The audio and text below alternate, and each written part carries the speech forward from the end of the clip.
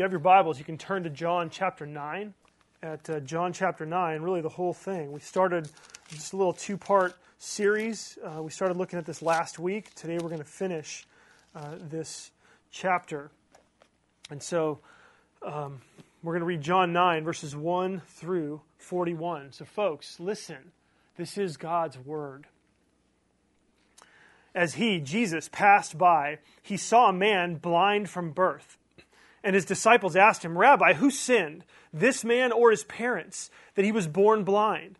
Jesus answered, "It was not that this man sinned or his parents, but that the works of God might be displayed in him. We must work the works of him who sent me while it is day. Night is coming when no one can work. As long as I am in the world, I am the light of the world." Having said these things, he spat on the ground and made mud with the saliva. Then he anointed the man's eyes with the mud and said to him, "Go, wash in the pool of Siloam," which means sent. So he went and washed and came back seeing. The neighbors and those who had seen him before as a beggar were saying, "Is this not the man who used to sit and beg?" Some said, "It is he." Others said, "No, but he is like him." He kept saying, "I am the man." So they said to him, "Then how were your eyes opened?" He answered, "The man called Jesus made mud and anointed my eyes and said to me, 'Go to Siloam and wash.' So I went and washed and received my sight." They said to him, "Where is he?" He said, "I do not know." They brought to the Pharisees the man who had formerly been blind. Now it was a Sabbath day when Jesus made the mud and opened his eyes. So the Pharisees again asked him how he had received his sight. And he said to them, "He put mud on my eyes and I washed and I see." Some of the Pharisees said, "This man is not from God, for he does not keep the Sabbath." But others said, "How can a man who is a sinner do such signs?" And there was a division among them. So they said again to the blind man, "What do you say about him, since he has opened your eyes?" He said, "He is a prophet." The Jews did not believe that he had been blind and had received his sight until they called the parents of the man who had received his sight and asked them, "Is this your son who you say was born blind? How then does he now see?" His parents answered, We know that this is our son and that he was born blind. But how he now sees, we do not know, nor do we know who opened his eyes. Ask him. He is of age. He will speak for himself."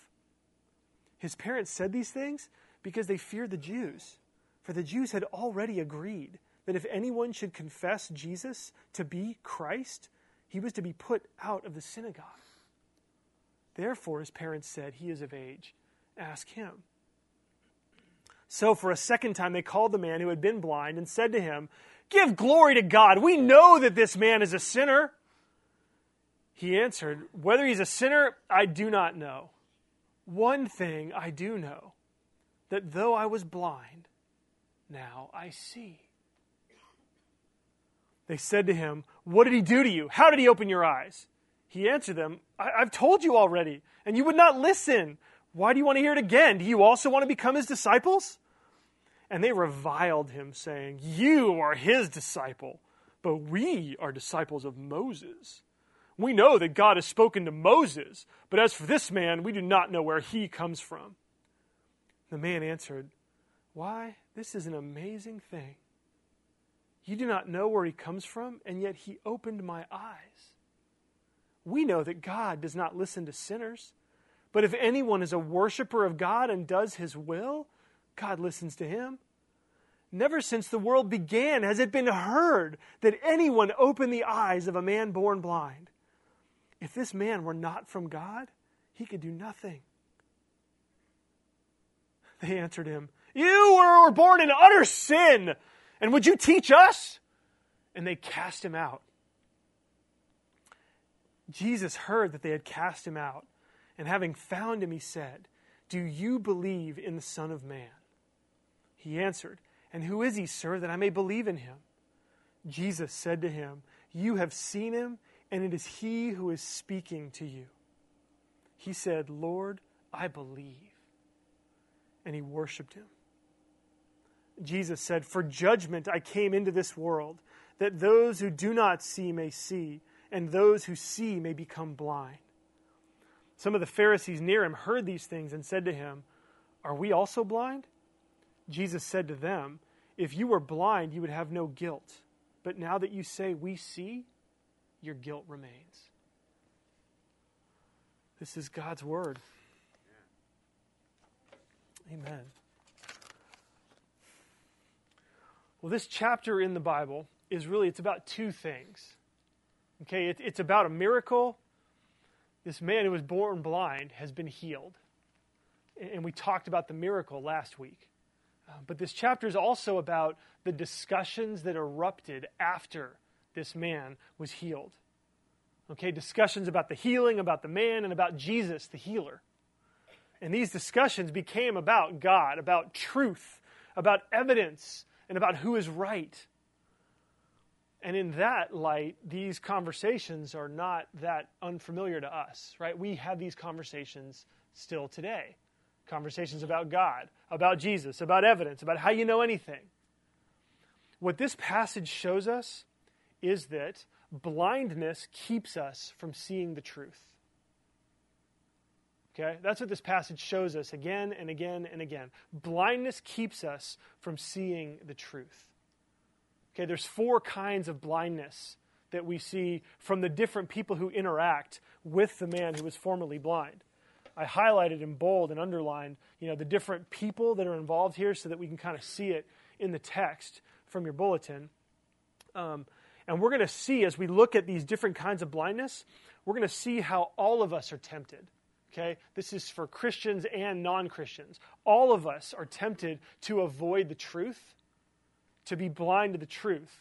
And we're going to see how experiencing Jesus can cure our blindness. Okay, and so if you're here today and you're a Christian, I want to encourage you that experiencing Jesus will free you up and make you open to the truth wherever it leads. Okay? And if you're here and you're not a Christian, I'm going to challenge you a little bit and ask you to examine the reasons why you may object to Jesus. Okay, as a church here at Harbor, we welcome the tough questions about Jesus, about the Scriptures, about faith, and we want to help you see for yourself whether or not Jesus is who he says he was. And so we're going to see this blindness really, like I said, in 4 ways. So there's 3 points there on your outline. You have to find room to make a 4th. We're going to see first that we are blinded by normal. Okay, we're blinded by normal. We're also blinded by power. We're blinded by approval. And then 4th, we're blinded by experts. Okay, these are the sources of the blindness in this passage that I think are very relevant to what we experience today. Blinded by normal, by power, by approval, and blindness. And so let's look. Let's jump in. First, we are blinded by normal. This is verses 8 through 12. And it deals primarily with the neighbors, okay? You see there in verse 8, it talks about the neighbors. What was their response when this man came back seeing?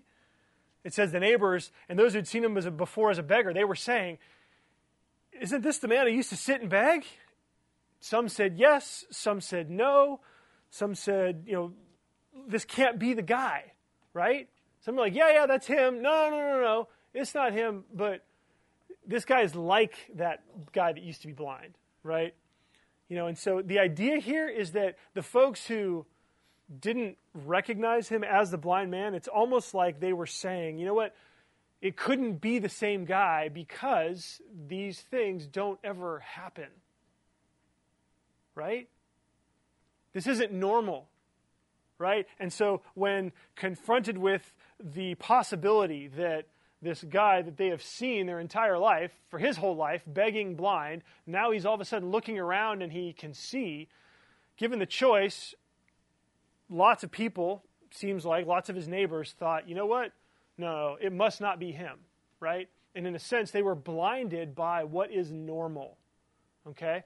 This didn't happen because it has never happened, okay? And that's understandable, right? I mean, we're not supposed to be stupid. We're not just supposed to believe anything that anybody tells us. And it seems like these folks have kind of an intellectual objection to what happened to this guy, the neighbors ask questions. They say, like, is this the same guy? Fair question, right? Are you sure? Again, fair question.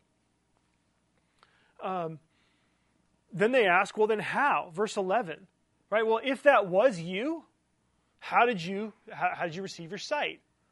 Right? And then verse 12, they asked him, well, where's Jesus? Okay? Like, these are natural questions that seem to be coming from a desire to find out, like, what the deal is. They're examining the evidence, right? They're being presented with this guy, and they ask questions that seem normal, that seem rational, that seem like they may be even seeking the truth. Okay? I think what we need to be careful, though, about where good, honest seeking, where good questions can turn into blindness, is when we begin to think that normal has to be the governing principle in reality. Okay? It's one thing to say, I've never seen this happen before, so I'm going to ask some more questions to find out if it really happened, versus it turns into blindness when you say, the fact that this never happened before means it could not have happened. Does that make sense? If you are unwilling to actually receive the answers and the evidence to your honest intellectual questions, then that's when it turns to blindness. And you begin, whether you know it or not, you begin to say the fact that this has never happened means it could not have happened. Okay? I think a lot of times that happens to us. Again, Christians and non, we all can be tempted and are all guilty of this, where somebody else has an experience that you've never had, and it's really easy for you to dismiss it. It's really easy to say, well, that didn't really happen, or you explain it away. And I think for us, being blinded by normal, that happens when we act. Again, sometimes we do this on purpose. Sometimes we don't know we're doing this. But this is what happens is that we begin to act like we know all there is to know about how the universe works. Okay, and again, I don't know that anybody really says that consciously, but that is what you end up acting like. You think that you know everything there is to know about how or you think that you know for certain that some things can't happen. Right? And you need to be careful there. You need to be careful that you don't act like your experience alone determines what others do or don't experience. Okay? Like, I've found this to be true when other people, when I'll share an experience that I've had of God, and other people will interpret my experience for me. Right? Have you ever had that happen? Where you feel really amazed that God has done something powerful in your life, and you tell somebody else about it, and they say, oh, well, you know what, that was, and they offer you an alternative explanation. That wasn't really God. You know? A lot of times people will do this so they don't need to take what you're saying seriously. Now, in this passage, I think we are confronted by the normal that can blind us. If there is, I think all of us could admit, hopefully, that there are things that go on in the world that we can't explain. Right? There are things for which we have no explanation. There are, science can only go so far. There are things. Think about relationships. How much of relationships lies in the realm of the unexplainable? Right? If there are things that are beyond our experience or outside of our understanding, then maybe there's a God. Maybe, right? And if there is a God, wouldn't you expect that that God might, at times, do things that would go beyond the realm of what is normal? I think that is, we just have to realize that that's a possibility. That's a possibility. And so the way this man responds to his neighbors and they're being blinded by normal, he just shares a story, right? That's all he does. Verse 9, he says, it's me. It's me. I was blind. I'm that guy. It's not somebody else. I don't just look like him. I am him.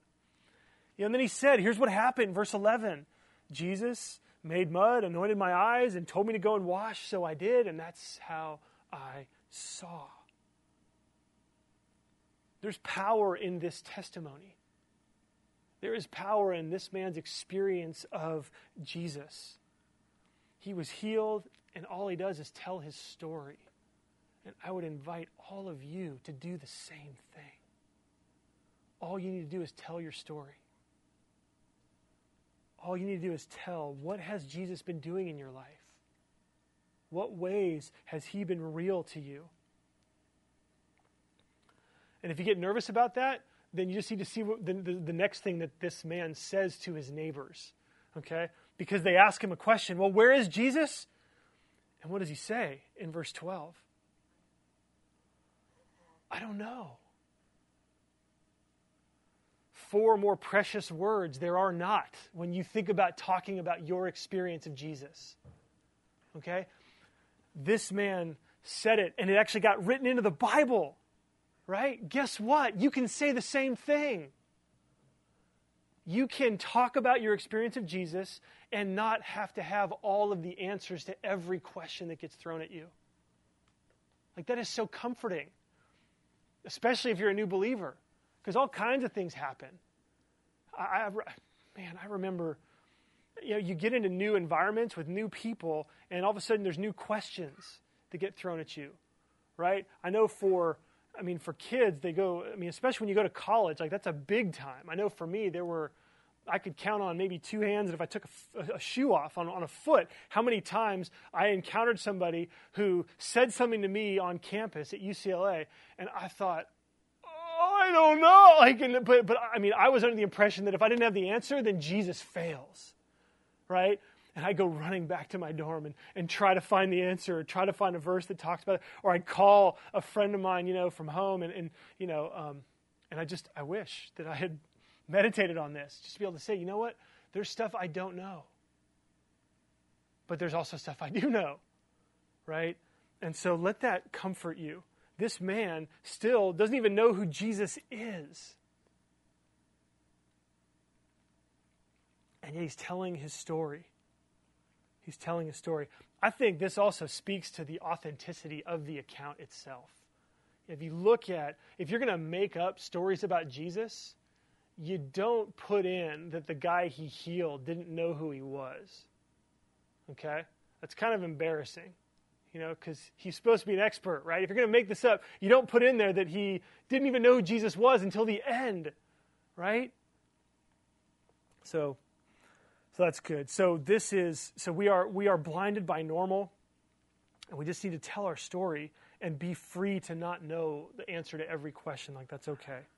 So our second point, the second kind of blindness that keeps us from being able to have real conversations, that makes it safe enough for us to pull our head out of the sand. Again, this is for Christians and for non. The second way that we're blinded is that we're blinded by power. We're blinded by power. This is the Pharisees. And this is verses 13 to 17, and then verses 24 to 34. Okay? The Pharisees, these were the religious leaders in Jesus' day. These were the folks that were in control of Judaism. Okay? And so the Pharisees, their response to this man, look at verse 16. Some of the Pharisees said, just bottom line, just said, this man is not from God, for he does not keep the Sabbath. And so the Pharisees had this idea of what the Sabbath was. And if you do a little bit of research, it's kind of crazy some of the rules that the Pharisees had. They said that you weren't actually allowed, if you accidentally left a light on Saturday when the Sabbath started, or I guess it was Friday night when the Sabbath started. If you left the light on, once the Sabbath started, when the sun went down on Friday, it would be work and breaking the Sabbath if you turned that light off. Okay? If you extinguished like a lamp, you have a wick it's lit with oil in it. To snuff that out was work and would be violating the Sabbath. Okay? It was wrong to heal on the Sabbath. We see that in the scriptures. There's a bunch of places where it was wrong to heal, but the Pharisees actually worked this thing out where it was okay to provide medical attention to somebody that was in desperate emergency need, but you couldn't do anything to heal them on the Sabbath. Okay? So you could keep them at the exact level of life. You could do things that would keep them from getting worse, but you couldn't make them any better, or you would be violating the Sabbath. You'd be doing work on the Sabbath. And there's stuff like, if you see, you can't pluck out a hair from your beard or from your head on the Sabbath, because that would be work. There's lots of laws that really get kind of nutty and crazy.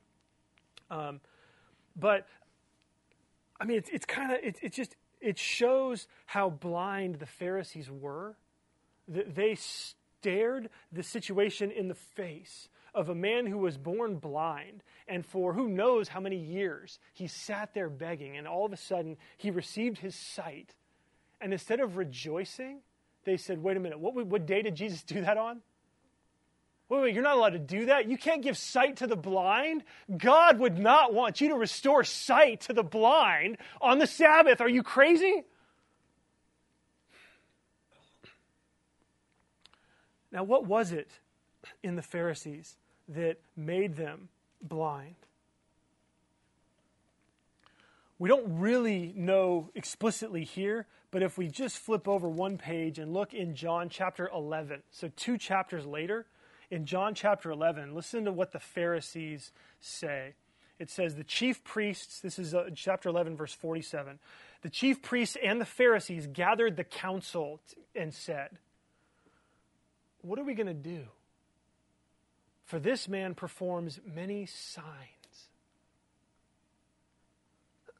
So, what's happening there? They're gathering together. They're trying to figure out, okay, we have a problem here. And the problem's name is Jesus. What are we going to do about him? Because he's doing all these miracles. So, here's what's interesting is that they see the miracles. They acknowledge the miracles. And yet, let me read on.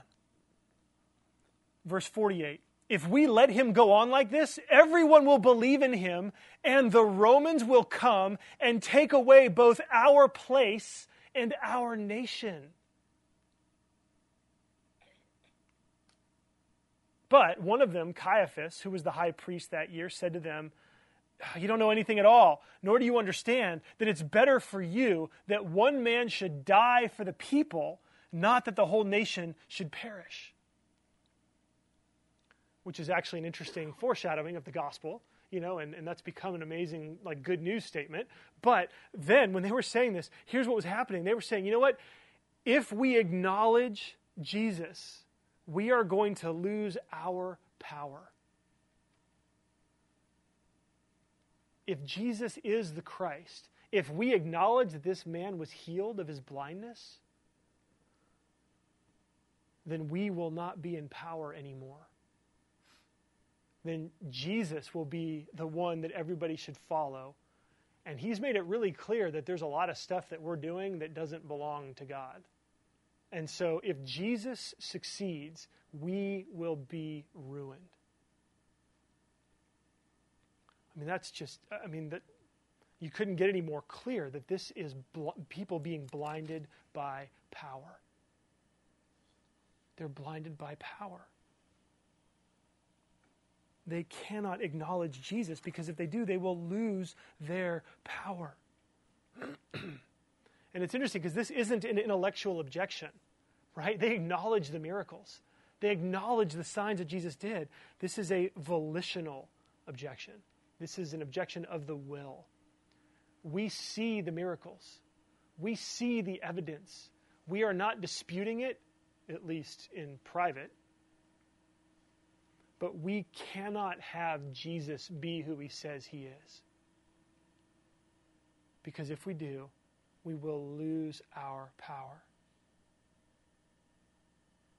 And we see this. You look in verse 24 in our passage.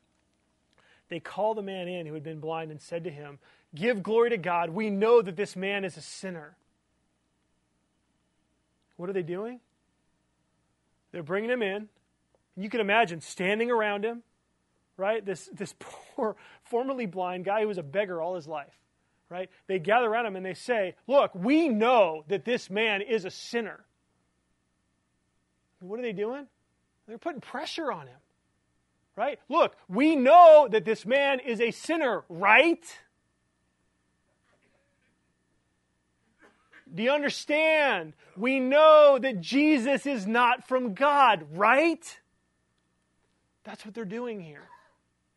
Because the only way for them to get around this miracle that happened is to discredit Jesus or discredit the blind man. And so they bring him in and they put the pressure on him. They want to dismiss this, but they can't. And so what we see here, and this is where it kind of begins to hit home, the Pharisees, they are sticking to their view at the cost of evidence. The evidence is before them, and they're ignoring it. They're ignoring it. I mean, not only are they wrong, but they have constructed a system within which they will never, ever see that they are wrong.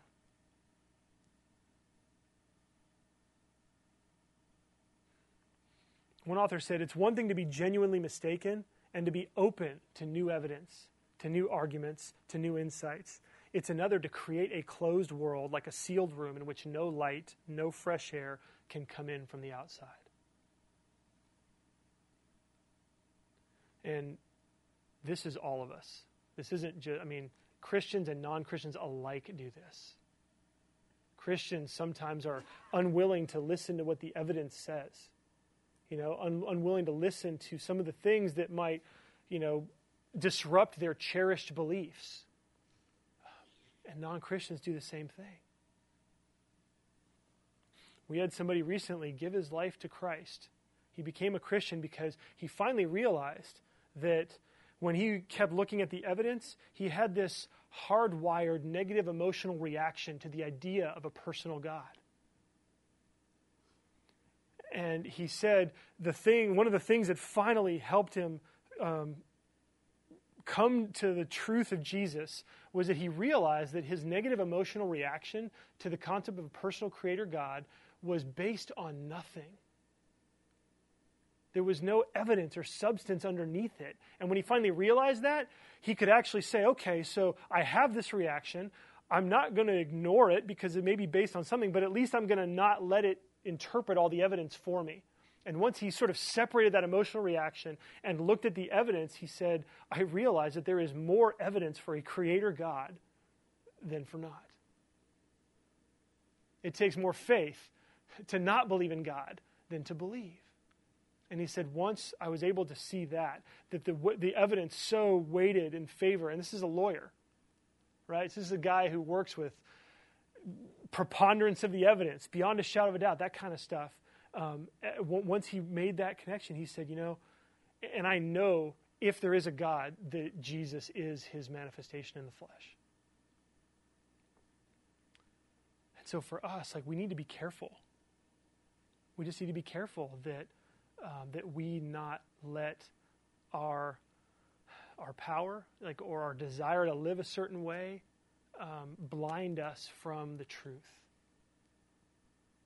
Okay? I know some people today resist Jesus because they're afraid of what Jesus says about the way they live.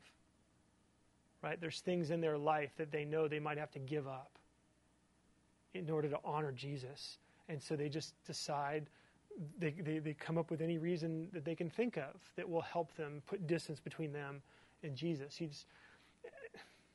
And I feel like what this passage is showing us is people that are doing this in a way that makes me think, you know what? I just want to be given to the truth, whatever it is. Whatever it is. There is freedom in that.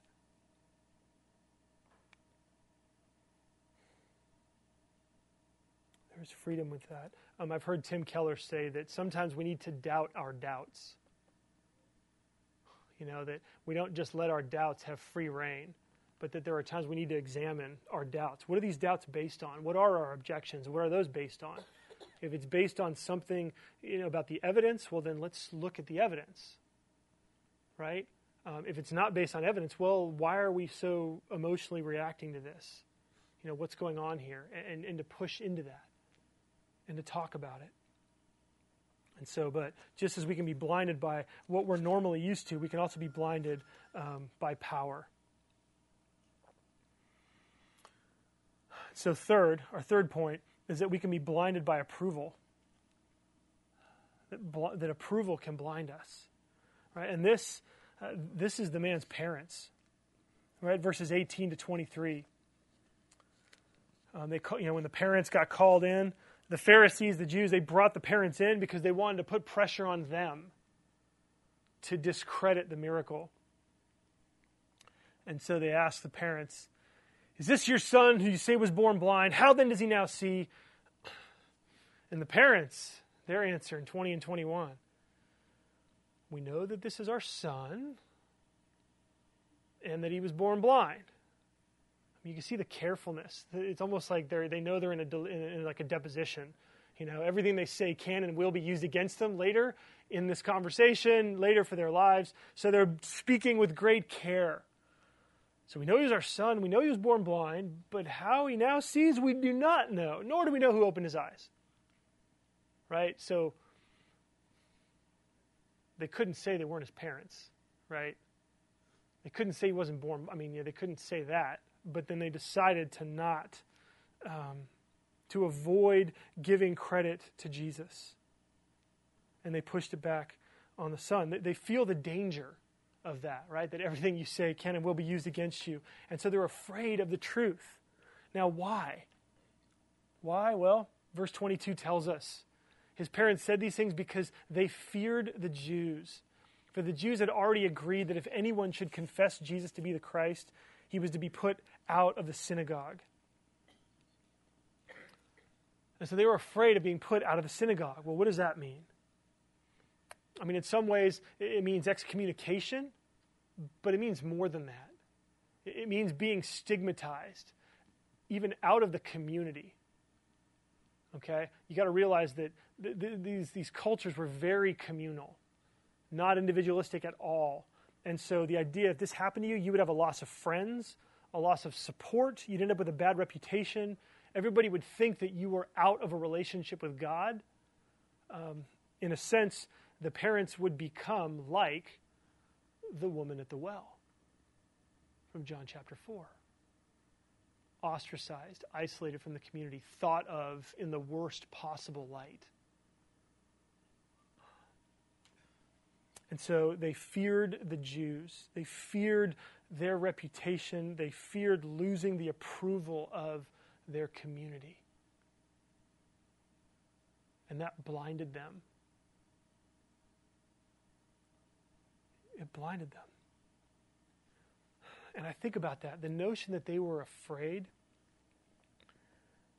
Because think about this. How can there ever be truth if there is fear to share? If you are afraid of what the truth might be, then you're never, ever going to get to the truth.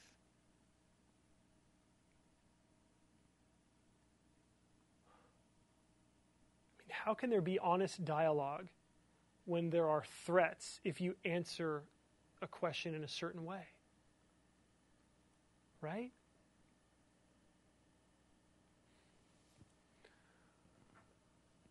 If you're here and you're not a Christian, I would say that you need to be willing to let go of your preconceived notions and just tell people what you think, right?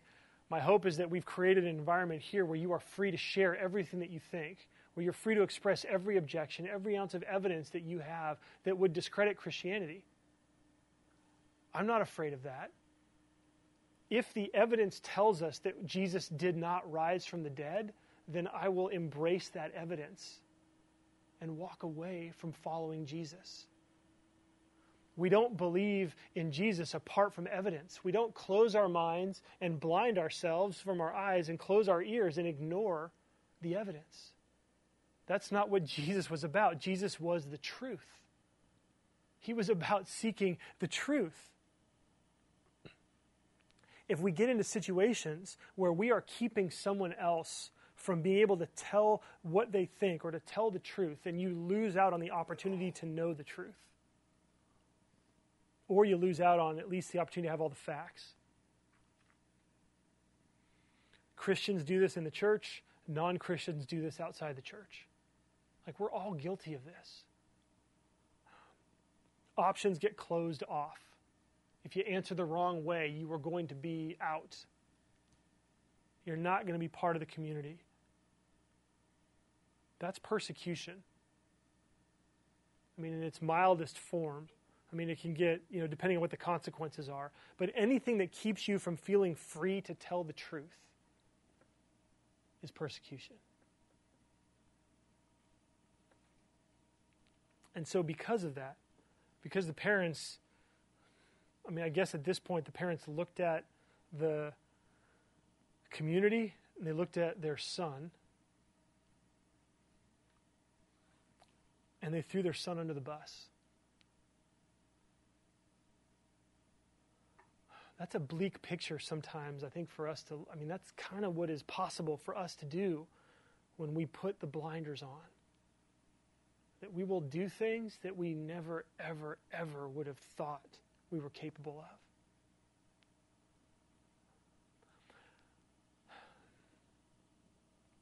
I think that these parents also really helpfully speak to the people who say, look, we talk about Jesus, you say this, I say this, we agree, we don't agree, we agree, we don't agree. If only Jesus could just show up, right? If only Jesus would come into my life and do a miracle, then I would believe. I totally get and empathize with that desire. There are times when I wish Jesus would show up and just tell me what to do. Make himself real. Make it really clear what I'm supposed to do, right? So I totally get it. But this passage makes me realize that even in the face of miracles, it still takes faith. Even with miracles, you can still put the blinders on and ignore Jesus for who he is. And so, social pressure, the need for approval, the need for power, the unwillingness to see something new. This is what causes blindness, even in the face of a miracle. And this stuff, it helps us realize that there are times we can get to a place we've made up our mind that no amount of evidence will make a difference. That is blindness. That is blindness. So the last blindness that this passage shows us is that experts can blind. Experts can blind. This is also verses 18 to 23, and this is the group of people that John refers to as the Jews. In verse 18, the Jews did not believe until they called the parents. And they feared the Jews. The Jews had already agreed that if anyone should confess the Christ. The Jews here sort of refers to the wider community. This isn't apart from the Pharisees. The Pharisees were the leaders of the community, but it's the entire community. Okay? And I think what we see here is that the community was following after the leaders. Okay? The blindness that plagued the wider community was a blindness that said, look, this can't happen because the experts say it can't happen. Okay? We don't know a whole lot, we're not sure, but if the experts say it can't happen, then we know it can't happen. Okay? And the reality that I think this passage is showing us is that the experts can be wrong. Okay? The experts can actually blind us. Because these folks, following the religious experts, they are following folks that are blind guides, right? Because we already know from this passage that the religious leaders are willfully opposed. They are refusing evidence. They're ignoring evidence. They're explaining evidence away. They're inventing reasons to ignore the evidence. They're coming up with explanations that would take more faith than it would just to acknowledge that Jesus is the Son of God and Savior of sinners. He's claiming to be God. He's doing things only God can do. He's doing things in the name of God. He's claiming to be the one who has come to save the world. They even admit to each other that they are lying against the evidence. And yet this whole community is following them. That's not good. That's not good. So how do you resist this kind of blindness? Right? Because how can you know more than the experts? Right? There's some questions that come up and you're thinking, well, there's no way. If I have experts on this side, experts on this side, then Like, why try? I would say that this kind of evidence, this kind of blindness, the way to resist this kind of blindness is with this. It's the Bible. The Bible is the testimony of God. So you can read this and decide if you think that Jesus is who he says he is or not. Like, this is an amazing book. There is no other book that I know of that is at the same time humiliating and exalting. Right? I don't know another book that makes me feel worse about myself and better about myself. Right? I don't know another book that confronts me with the depths of evil that lie inside my heart and my mind, but then at the exact same time has changed my heart and mind, has caused those things to be raised from the dead, and given me like new life, a new perspective, a continuing presence of the God of this book that makes me different. The incredible affirmation of God in this book, that he does love you, that he has forgiven you, that you have peace with him, that you are adopted into his family, that he has made you righteous in his sight, that your sin sent Jesus, his son, to the cross, and yet he sent his son to the cross so that he could love you as his son or daughter. Like, there's nothing else like this. When you read this, when you are humbled by it, there's things in here that'll bother you, that'll make you uncomfortable, that'll make you not want to open it up again. And yet, there are things in here that make you think, oh my God, really? Is it true? Is this true?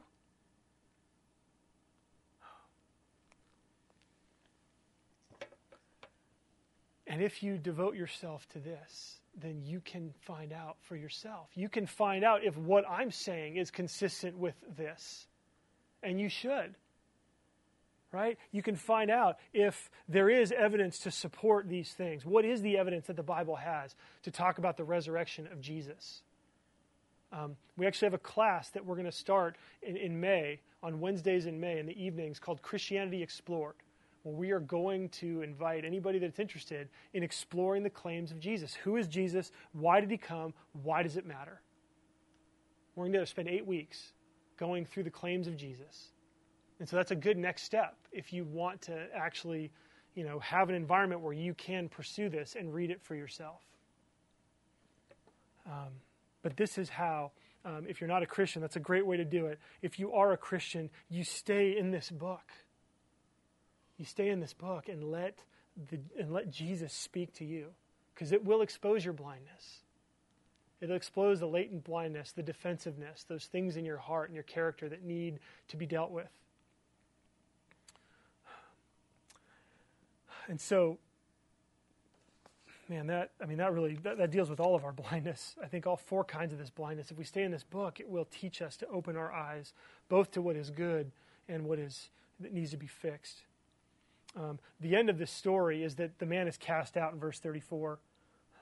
And the good news of Jesus is that Jesus comes and finds him.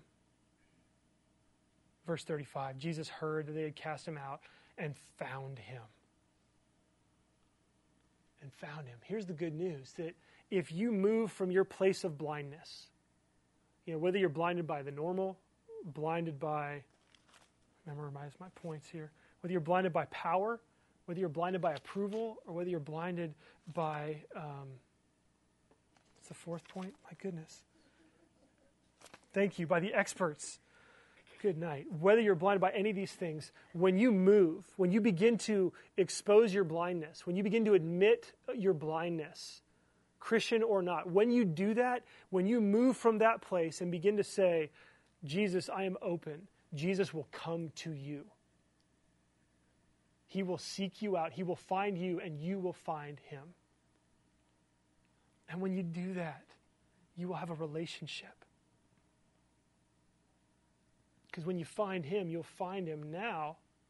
He's crucified and risen from the dead.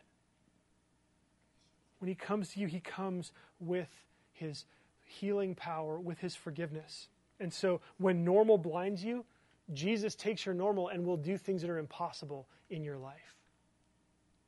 Okay? When power is what blinds you, you can give your power to Jesus. And you can trust him because he is the only person who ever took the power that he had and used it to serve to the point of death.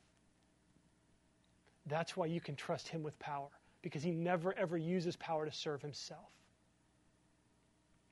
When approval blinds you, you give Jesus your attention and you will find that it's his opinion that matters most. And that in the midst of a community of people even that disagree with you, the affirming smile and nod of Jesus is even stronger. And then when the experts blind you, Jesus becomes the expert. Again, who doesn't use his expertise to serve himself, but uses his expertise to serve you. He doesn't have a hidden agenda. His desire is to love you and to give you a life that is abundant, that is full of richness, significance, and meaning. So I just invite you to seek Jesus. The Bible says if you seek him, you will find him. Let's pray together.